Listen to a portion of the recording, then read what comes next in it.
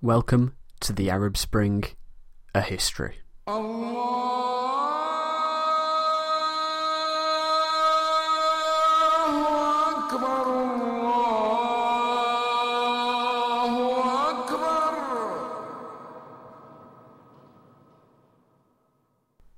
Episode 3. From the Ashes. 1919 saw Europe in ashes, both figuratively and literally. Few countries were in badder shape as the Ottomans. Already seen as Europe's sick man, the Ottomans had pushed through reforms which had been unsuccessful. They bet on the wrong horse in the bloodiest war of that generation. While peace negotiations were ongoing at Versailles to fix Europe, the Ottoman capital was occupied by the Allies and the country was surrounded. The Sultan was effectively powerless, with the army revolting. The Greeks were eager to take back what had once been theirs hundreds of years before, and were determined to take back Constantinople and the west coast of Asia Minor. This was not just words. They actually invaded, and were doing very well. Other ethnic groups such as the Armenians and the Kurds wanted independence. This was all within the Ottoman heartland. The empire had already been stripped away as British and French politicians divided the region on maps in misty cities 1,000 miles away. No one expected the Ottoman Empire to survive, and they were right. It didn't. Very few expected any united nation to emerge from these ashes, but yet one did. It was not due to a distant power, nor an aristocrat, nor the Sultan, but an upstart and brilliant army officer named Mustafa Kemal, who was currently leading the revolt against his monarch. Kemal would be the first leader to really challenge the Imperial West and win, making him one of the greatest figures in world history. Not a bad career. Before we see how he did it, let's back up a bit. Who was Mustafa Kemal? Mustafa was born in 1881 in the second city of the empire, Salonika. His father was a customs officer and merchant. He traded in timber, having done poorly in the salt trade. His father died when Mustafa was only 7, and he was raised by his mother. His father's family contained some men with religious learning, while his mother's family were mostly farm managers. His family was, ever so briefly, well off, while his father traded in timber. But his father's death left them in poverty. There was a way out of this poverty. A state education followed by a state career. Mustafa seized this chance and enrolled in a military school. Upon registering, he chose a second name, Kemal. Mustafa was young, bright and hard-working, and soon became fascinated with the ideas of the time, that something had to be done to save the empire, and that freedom was the way to do this. While still at school, he learned French, whose thinking would be a great influence on him. He began his studies in 1899 in the War College of Constantinople, and immediately became involved in conspiracies there. He completed his course in 1905 and became a staff captain, and began practical training in Syria fighting rebels. He began his own secret society, but soon joined up to the much larger CUP in 1908. When the CUP took over in 1908, he was dispatched to Libya to look after the regime there. and he proved remarkably successful at getting the local rebels on his side. The CUP hierarchy was impressed. This, combined with his stint in Syria, led them to view him as an Arab specialist who could best be used away from the centre of political power. He returned to Macedonia in 1908, where he fought back against rebels, but was outshone by Enver Bey. Once the CUP launched their coup and became heavily involved in politics, he felt quite uneasy about it, arguing that the army should keep out of politics.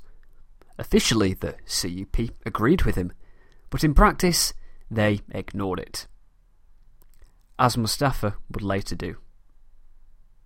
He continued to move around, in 1910 observing the French military, in 1911 fighting the Italians in Cyrenaica with success, but the Balkan War of 1912 negated this, and the territory was lost.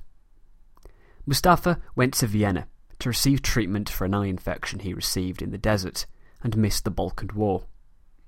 In 1913, he became a diplomat to Bulgaria in Sofia. Mustafa was against the Ottomans joining the Great War, along with much of the hierarchy of the CUP, but Enver had got his way. So Mustafa merely asked, repeatedly, to be given a different task than being a diplomat/spy in Sofia.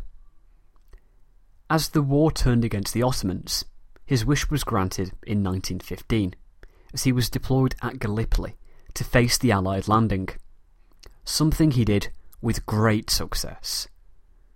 Already highly regarded, Mustafa made his reputation at Gallipoli. He proved a brilliant field commander, being much more successful than Enver. Critical of his superiors, and opposed to the German officers in the Ottoman command structure, Mustafa resigned his post. He was not widely known to the general public, but had a reputation among army officers. Enver was greatly offended, and Mustafa struggled to get another position, eventually securing a position on the Eastern Front, fighting the Ottomans in the Caucasus and the British in Syria. He fought well, but again the relationship with Germans proved a breaking point, and he soon resigned and returned to Constantinople. He went back to his command in the east, but the front soon collapsed. He fled the British, retreating into Anatolia. The war ended, the Germans went home, and Mustafa found himself in control of the Syrian front. He returned to the capital in November 1918, where the CUP had fled, and a new government was being set up. He tried to be appointed Minister for War in the new government. Note the post. It's one that we'll see repeated as one for reformers, but was passed over. Instead, he secured the position of Inspector of Ottoman troops in central and eastern Anatolia. His task was to disarm the troops and maintain order. He would do the opposite of both. So, here we are, 1919. Kemal described the situation as follows.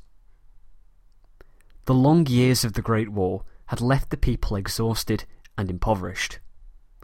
Those who had pushed the nation and the country into the World War had fled, anxious for nothing but their own safety. Vahdettin, the degenerate occupant of the throne, and the Caliphate, was seeking some despicable way to save his person and his throne, the only objects of his anxiety. The cabinet, headed by Damad Ferid Pasha, was weak and lacked dignity and courage. It was subservient only to the will of the Sultan, and agreed to every proposal that could protect its members and their sovereign. The army had been deprived of their arms and ammunition, and this process was continuing. The Entente powers did not consider it necessary to respect the terms of the armistice, on various pretexts Entente fleets and troops remained at Constantinople. The province of Adana was occupied by the French, Ufra, Maras, Antep by the English. Italian troops were in Atalia and Konya, and English soldiers in Merifson and Samsun. Foreign officers and officials and their special agents were everywhere. Finally, on the 15th of May, the Greek army, with the consent of the Entente powers, landed at Izmir. On the 19th of May, 1919, Kemal landed at Samsun on the Black Sea coast, and immediately secured the loyalty of the Ottoman army. There was already a local resistance to the Allies, those who had taken advantage of their Christian neighbours and who feared an Allied takeover. Kemal swiftly united these various groups into a cohesive force. As soon as the Allies realised what Kemal was doing, they pushed the Sultan to recall him, but Kemal refused to go. He was dismissed from official office. Kemal managed to survive this period by claiming he was not a rebel, but wanted to free the Sultan from Allied control. By this point, the Sultan had no control over the country, firmly in the hands of the nationalists. He was forced to negotiate, and it was agreed that there would be elections before any peace talks. The Greeks boycotted the vote, so the Turkish nationalists won the election by a landslide. Kemal was elected, but he didn't take his seat. He knew Constantinople was vulnerable, and so he set up his headquarters at Ankara. The new assembly, meeting in Constantinople, demanded they remain an undivided state on 1918 borders. In response, the British, with the consent of the other allies, formally occupied Constantinople, and the assembly was broken up. Despite the best efforts of the British, most attendants of the assembly, deputies, escaped from Constantinople and made for the power base of the most prominent of them, Mustafa Kemal, in Ankara. Kemal set up a new assembly there, the Grand National Assembly, or GNA, which was declared to be the state's sovereign body. It was convened on the 23rd of April 1920, and Mustafa Kemal was elected president, both of the legislature and the executive, which was modelled on the Soviet commissars. He remained a neutral within the assembly, allowing him to remain untarnished as other figures rose and fell from power. The GNA promised its loyalty to the Sultan, but this was only an excuse. In practice, the GNA was a rebel government with a lot of enemies.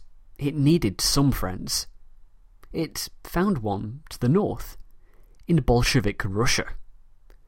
The Bolsheviks sent much needed finance and arms to help the rebels, first unofficially, and then by a formal treaty in March 1921, ending the isolation the movement had been experiencing. While the rebels united themselves, the West was deeply divided. The French and Italians wanted to increase their own influence in the region, and to reduce that of Britain's. Particularly, Britain's attempts to act by proxy using Greece. Britain wanted to keep the French and Italians out of the Mediterranean to protect their interests in India at all costs. They were quite clearly not going to get anything done like this. America could have solved the situation here, but chose not to. The Middle East was being divided up by the imperial powers, officially to create self-governing states, but in reality it was another way of expanding their empires. France had a mandate to create a government for Lebanon and Syria, Britain for Palestine, Transjordan and Iraq. America was expected to take the mandate for the Armenians, trying to form a state in the Caucasus, and for Turkey. America had become tired of intervening in Europe. She had realistically gained nothing from World War I, having been provoked into joining, and resented it. She turned to focus inwards for the 1920s, against the wishes of Woodrow Wilson. By leaving the situation in Turkey and Armenia unresolved, the situation was made incredibly complicated. The Allies tried to put a peace treaty together, the Treaty of Sèvres, which was offered in the August of 1920. A Turkey would exist, but would be much smaller, with much land being carved up. The Turkish state was at the will of the Allies. The Sultan signed, but for him to remain in power, he needed to make sure the nationalist movement failed. The Sultan was fast losing control, and tried to consolidate his supporters, but he failed to do this. Kemal was able to exploit divisions within them, and use Islam as a unifying force to gain control of Anatolia piece by piece. Mustafa Kemal and the GNA had successfully taken domestic control. The Sultan was powerless in British-occupied Constantinople, and so the rebels turned their attention to their numerous foreign enemies. First, they looked to secure their eastern flank. The Armenians were crushed in 1920, and the GNA looked to the Western powers, and the much greater threat of the Greeks. By now, it was blindingly obvious that the great powers could not impose the Treaty of Sèvres. France and Italy thus pulled out, reaching formal agreements with the nationalists in 1921. Only the British, supporting the Greeks, were left. Greece had been promised Constantinople and Western Anatolia, specifically the area around Izmir, by the British.